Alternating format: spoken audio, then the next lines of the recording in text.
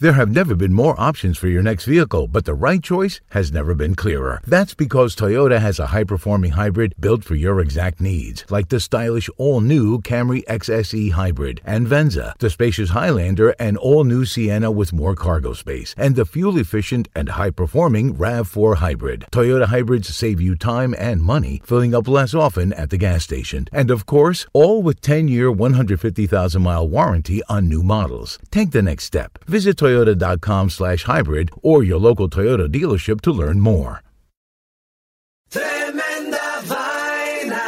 ¿Qué tal, amigos? Mi nombre es Román Rojas y Tremenda Vaina es el podcast donde te contamos 4 historias que desafían la realidad. De las 4 historias, solamente una es mentira. ¿Cuál será? En el último episodio de Tremenda Vaina te contamos de un muchacho en China que vendió una parte de su cuerpo para comprarse un iPad. ¿Será verdad? ¿Será mentira? Suscríbete en iHeartRadio, Apple Podcasts, Spotify o tu plataforma favorita. También nos puedes seguir en Twitter, Instagram o Facebook.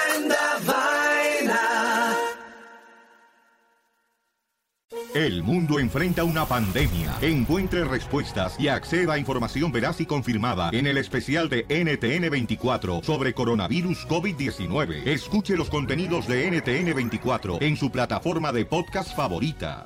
All right, you guys, what's been the best or worst meal you've had during quarantine? I'll just speak for myself here because we've been eating.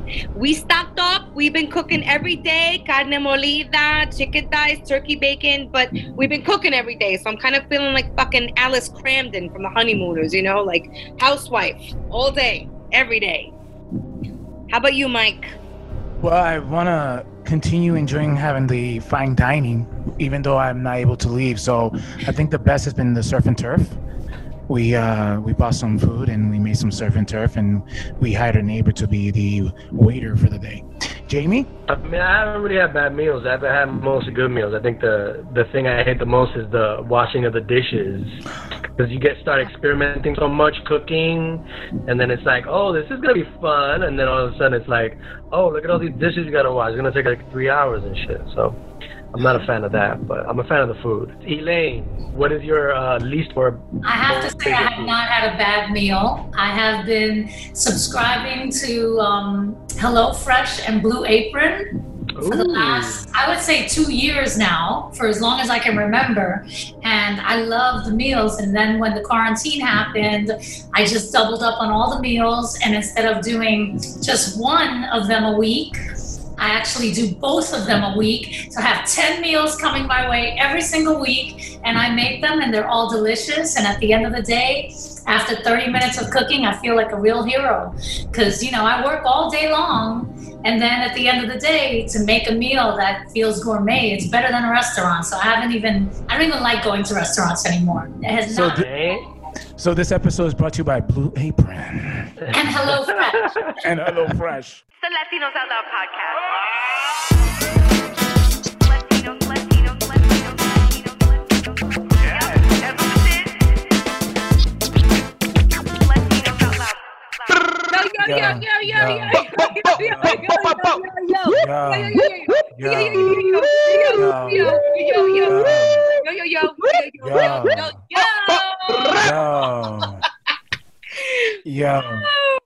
Wow.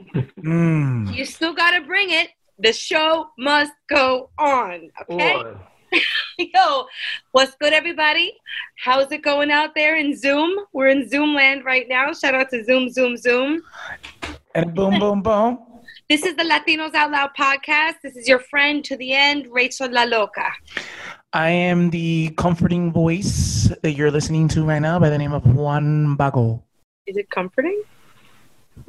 There was a survey done, and they said 62% say that it is comforting. You realize on your Zoom it says Juan Culo, right?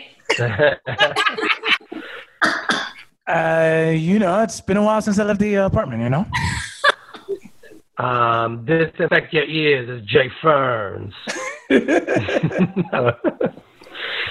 And then we have the pleasure of having a special guest. Even though we're doing this remote edition of the Latinos Out Loud podcast, we have a very dear friend to the room. She's been on the show before. She's a director, producer, writer, and casting director. Please put your hands together for Elaine del Valle. Thanks for having me.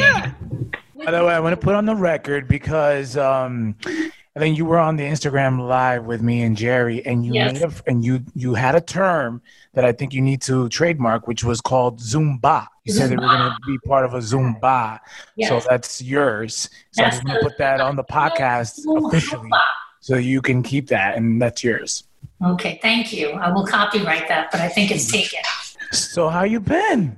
Oh gosh, I've been really good and busy and feeling great, actually, because for most people, going out every day is like a regular thing, but for somebody who works on a computer all day, for the most part, or writes, this is like Tuesday. So it's really good, and I'm not as interrupted as I normally am. So I can really attack my passion projects in a whole other way. And I'm an overachiever, so I made a list of like my to-do quarantine list. About 21. I'm about halfway through already. So I feel good. I feel hoping that this is going to go away really soon. I get tight at the end of the night. My chest gets tight. And I start feeling like, oh my goodness, I hope everybody's going to be okay.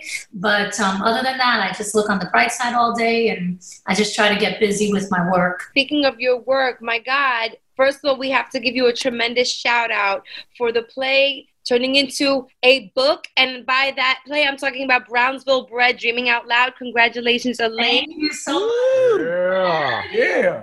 I'm so excited. I might need a digital version. I might need a digital copy. No, it is on ebook. It's on ebook, and I actually just narrated it for Audible.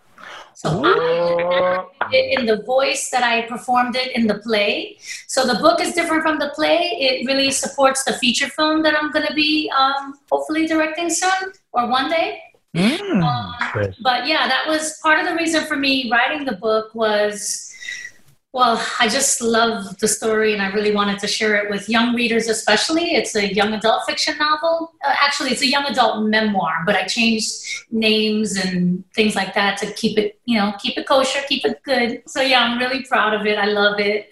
I self-published it myself, and I just love everything about the book. I'm very proud of it. I didn't expect to be as proud of it as I am, but it really does make a difference in my life. And I actually... yesterday, I just uploaded the hardcover version for schools and libraries because I had teachers reach out to me and say that they want to include it in their classroom reading. A teacher in the Bronx, and so I'm going to have 3 classrooms in the Bronx reading Brownsville Bred, and I'm going to come in and talk to them and talk about, what it takes to write your own story, and that our voices count, regardless of where we're from and what our economic reality is, our voices matter.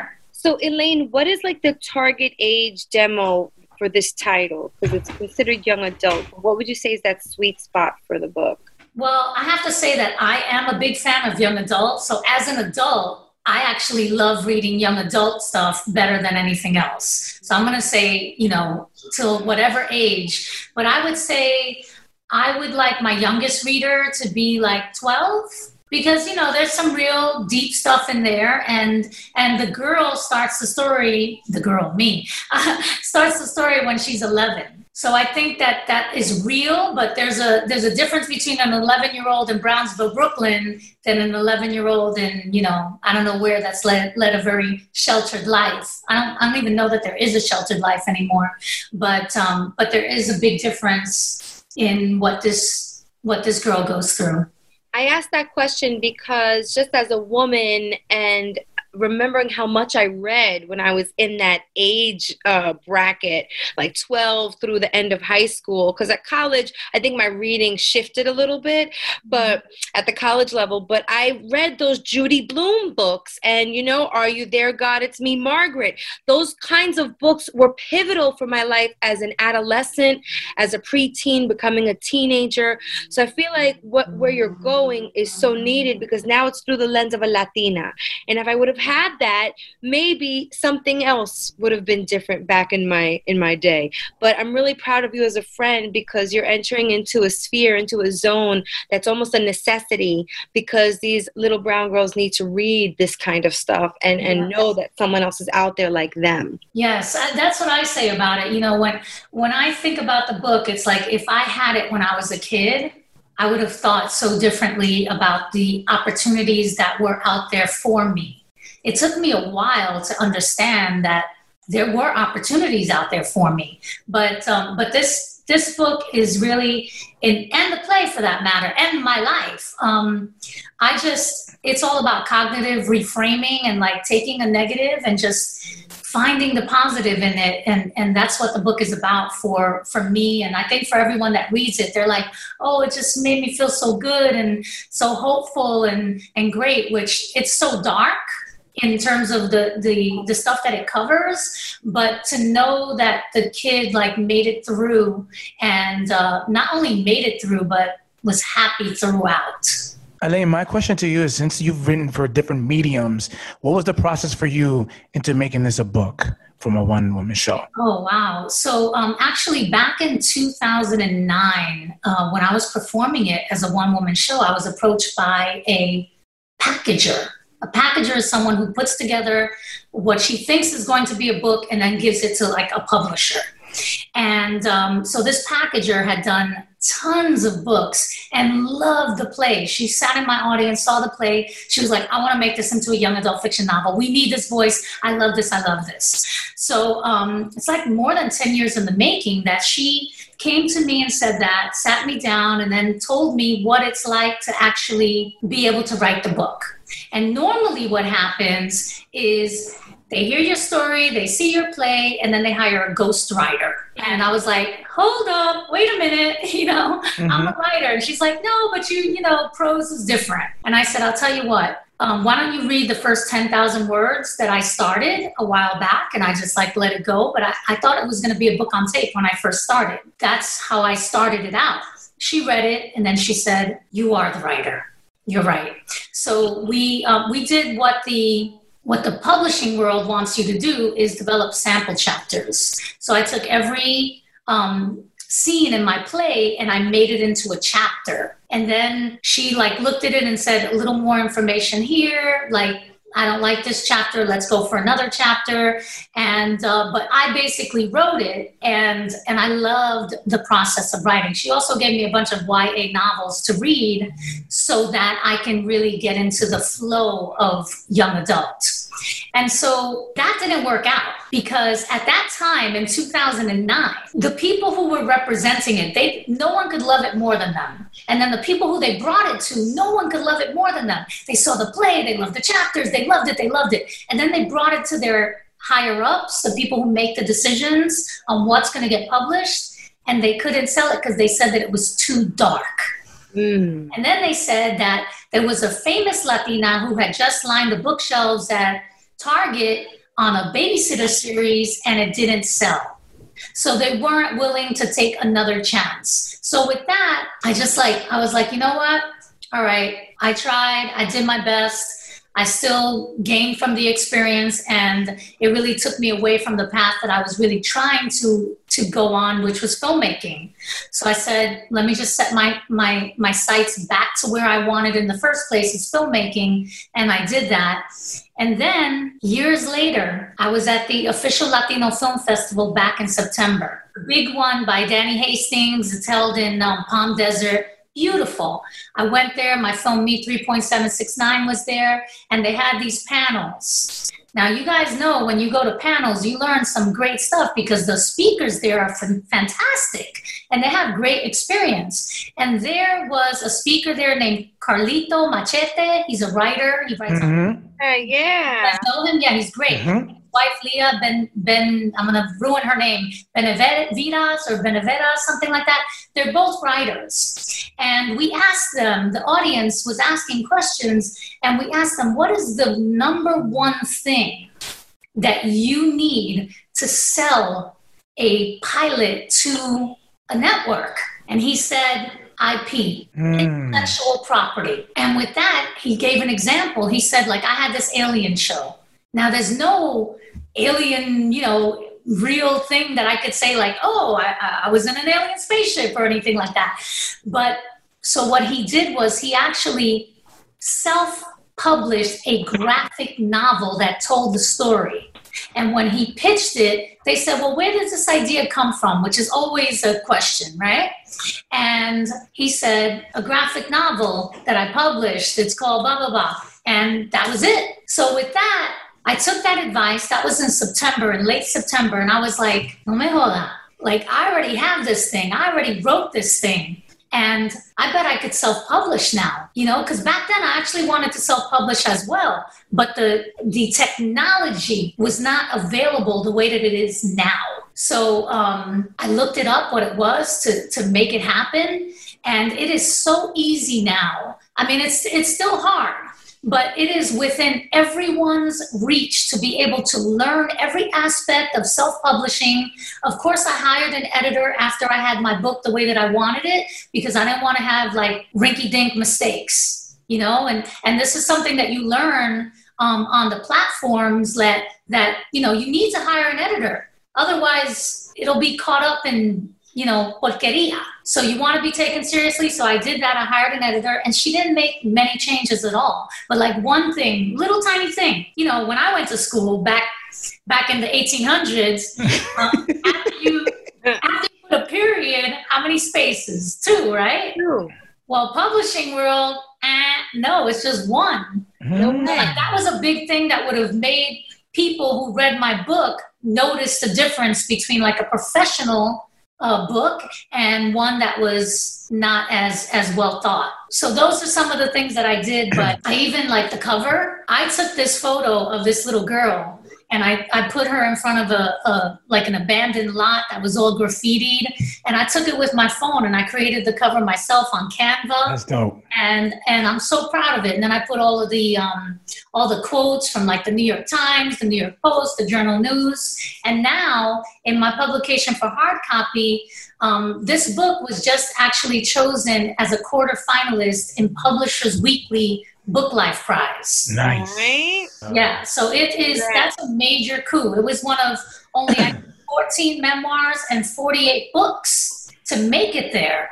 And now with the hardcover, I actually got to change some of the quotes, and I put like the Publishers Weekly quote, which is really, very valuable to writers. So it's very different to write a play than it is to write a book, but you definitely have to if you're going to put anything out there with your name on it, you want to make sure that it's as great as it can be, because it's going to represent you forever. When you come out with the platinum version, LOL is willing to give you a quote if you want. Where's the Latinos Out Loud podcast? We'll come up with something for you. Being a girl from Brooklyn, I totally related to this character. It went from a play to a book. The next step, right, would be a potential movie. So when you're writing the book, do you have, and even maybe because of your experience as a casting director, do you have like certain actors playing the roles in your head? So it's no, because they're based on real people. Oh, so for me, the real people are playing that. And it's who I'm going to get to best represent the real person. Yeah. So because it's a true experience, that is what I'm thinking of all the time. But even like when I wrote the book, you're right to say that the intention is a film. But the film, so I study screenwriting through the Sundance Lab. I was one of 9 directors of the Sundance Lab in Miami that they chose. And I've been studying with them ever since. And thank you very much. And so I've been rewriting the story for the feature, understanding what a feature needs that the play did not have. While the play was very successful, the play was the play, the book is the book, but the feature needs something more. And so now having that full beat sheet, when I was writing the book, even though it's mostly the play story, I added more about certain characters because they are going to be very relevant in the film. And it's just really important to have those characters where they aren't at much spoken of in the play. And even in the book, that we're just like, we touch upon them, but it's the relationships are very important and better explored in the film to make it more exciting. Elaine, I just think that it's just like the way life is, right? Because let's say you do get a movie deal 10 years ago, now with your experience and creativity and your writing and your vision, you're able to really project that project, that one woman show, at its best when it's a film because of the experience you've gained in all these years. So that's kind of dope what you've gone through then. Well, that's actually why I started making short films as a director and writer and producer, because I know that I needed to hone that craft. And now I just made my third short film as a director, like short narrative film. It's my longest one. It's 21 minutes. I love it. And I feel like now that is proof that I can achieve a feature film. But, that said, it's interesting. You said, like, if somebody finances you and gives you the money. As an indie producer, I no longer think like that. I'm not waiting for anyone ever in my life to say yes to me, because I have to be the person saying yes to me. That's the best advice that I can give to anybody, whether you want to write a book, do a play, be an actor. It was the frustration of being an actor, waiting for people to say, you got the part, that led me to writing. It was the frustration of casting directors not coming to see my play that led me to know that I had to write for web series and short films so people could see me. And it was, every time I just evolve. So now I do feel like I am ready to even independently produce the feature. But I don't move forward with any production whatsoever until the script is so tight that I'm in love with it. That I'm not wasting one word, not one scene. Of course, things still end up on the cutting room floor, but not because I didn't work that to death. Because time is money on set, boy. Mm-hmm. That's for sure. Let's talk about one of the hats that you wear as a casting director. Yes. Can you tell me what's going on right now in the industry and your experience and what you're seeing right now as far as a casting director? People would think I'm at a complete standstill, right? Like everything has halted, but that's not true. Right before, even last week, I cast a voiceover for something. The week before that, I cast 2 commercials. And they shot. Not only did they shoot on the Monday that they expected, but they also shot on the Tuesday because they just wanted to shoot something else. So they were like, hey, we need more people for Tuesday. I was like, what? You're still shooting on Tuesday? Mm. But they did it, and they did it safely and in a smart way. And the biggest thing right now is, I've been a casting director since 2009. So it's been over a decade. And I have done some series pilots and some series for Comedy Central. I did Alternatino. I just did something else for Comedy Central. But this year, it's been over a year in the making, and I finally got solidified as the head of casting for a brand new Pipeline animated series that is absolutely a series with many, many episodes. And I was just casting the pilot for that. So all of the series regulars. And Rachel, you're right up there. I know I had a bunch of you guys. You're definitely my favorites here. You guys are. I'm blushing. Stop it, Elaine. I'm blushing. Stop. So anytime that I reach people to say, hey, will you do this? Is because I'm not trying to waste your time. Yeah. I'm trying to say I think you're really good for it. So now we're at the point where casting for that has actually come to a little bit of a stall because they really are committed to having live callbacks. So I have done my work for them right now, and they have all of that. The director has chosen her favorites, and now the production team has to give me their favorites. And then when this is all over, they are so ready to fly in and meet everybody, because the series regulars are going to be a part of the show for as long as the show lasts. That's and dope. I'm so happy to say that the show stars a Puerto Rican family from the Bronx. Nice. So, I'm not allowed to say much anything else except that it's Pipeline Animated Studios and that it stars a Puerto Rican family from the Bronx. And I wish I could tell you more because I promise you, my heart is glowing from the pride of all of the people involved and the fact that I have a say in gathering my people to audition for this. And this is going to be going on for a while. Like, I want to, I don't know that I'm allowed to say how many episodes, but many, many, many, many. And I'm the casting director. So it's dope. It's definitely a dream job, but also because of the people involved in making it.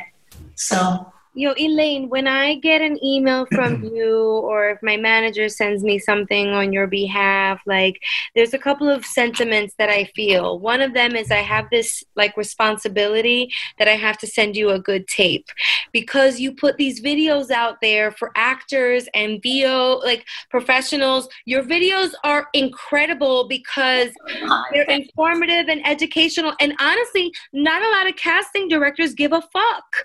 Some of them don't give a fuck. And it is so obvious that you give a fuck. I mean, you give two fucks, quite honestly. You give like 10. I don't even know. You give like infinity fucks. But like, you put out these videos that are very helpful. And the other sentiment I feel on the receiving end of something is like, wow, I've been following your career since, I mean, I saw Brownsville Bred I at a theater in Manhattan a long time ago, been following your ass for a long time. I call you a dear friend. We all do.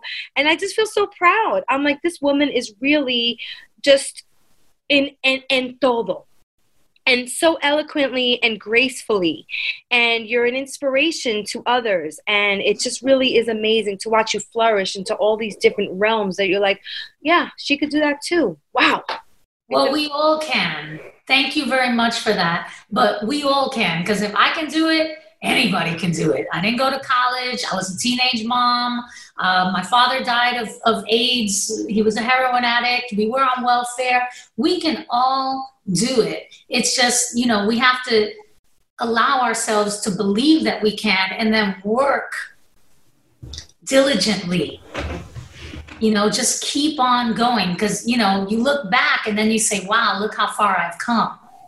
But it doesn't like even now, regardless of where we are, and I know this probably stands for all of you because I also look up to you guys and see your success and having like the most watched podcast on Sirius. Come on now. You were on that show on television, like, and I know I've told you this before that I've actually written something that includes you guys. Nice.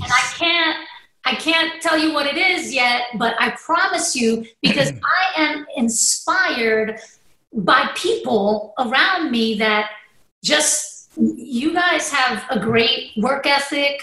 You put it out there, you keep on going. And after a while of doing that, it's very hard for people to ignore you.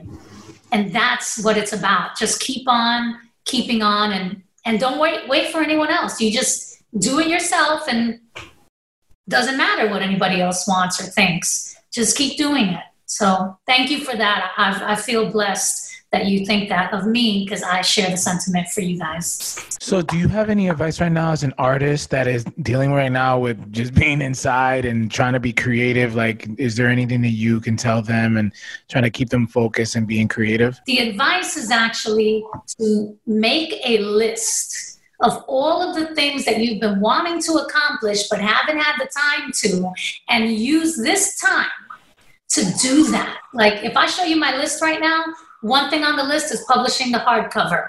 I finished that today. Hi. Okay? Another thing on the list is publishing Brownsville Bred, the stage play, and then putting that on Audible. So you'll be able to not just hear me narrate the book, but also hear me narrate the play. So here are things on my list that are going to take me a while, but these are things that during this time, if I don't use this time to do it, when am I going to do it?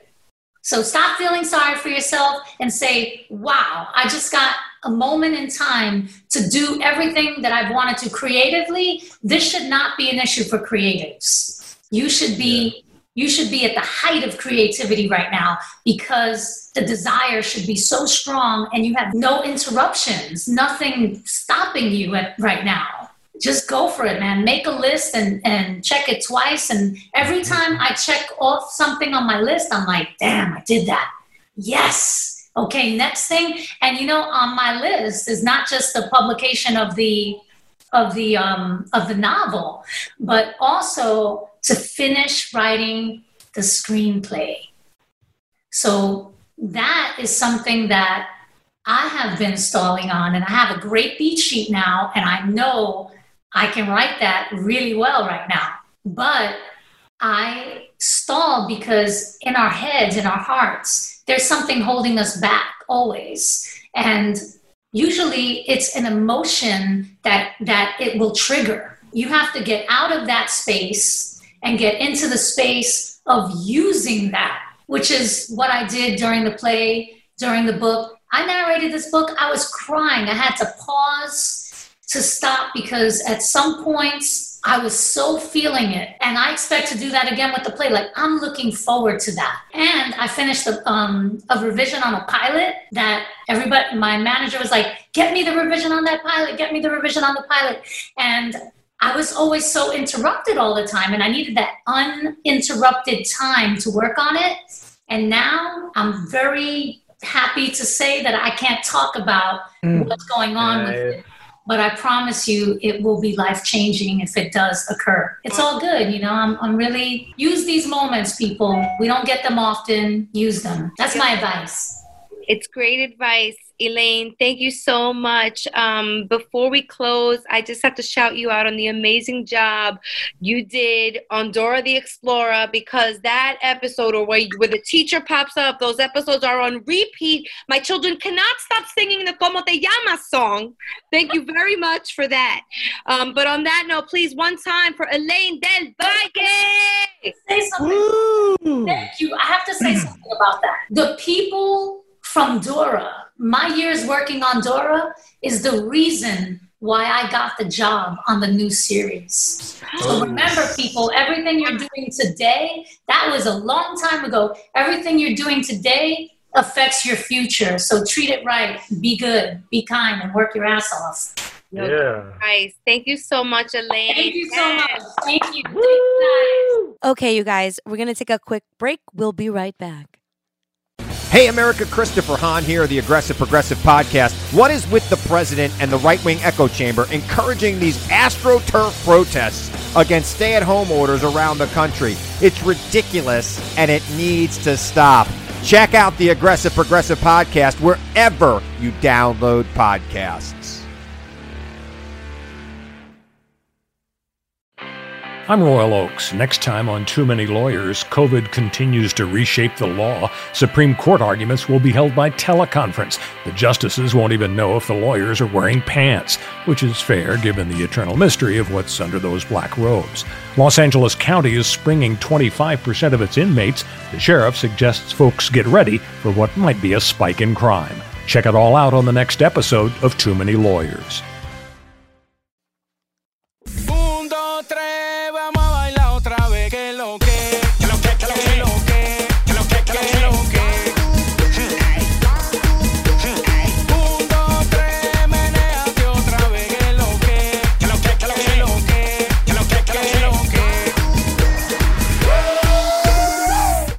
Okay, everybody, this is the Que Lo Que segment brought to you by Fuchila Fresheners. That's FUCHILA Fresheners.com. Make sure to go to the website and use code LOL20 for 20% off of your purchase. They got the most amazing air fresheners, stickers, t-shirts, and more. And they celebrate Latino culture. So go to FUCHILA Fresheners.com. Okay, Elaine del Valle, Que Lo Que? Hello, man. Follow me on Instagram at Elaine Del Valle Director. And of course on Facebook on Del Valle Productions and Casting. And Twitter also, actually it's Brownsville Bread on Twitter. I've had that the longest. So Brownsville Bread. And people buy my novel, $9.99 on Amazon. Or you can listen to it on Audible. Or you can download it on Kindle.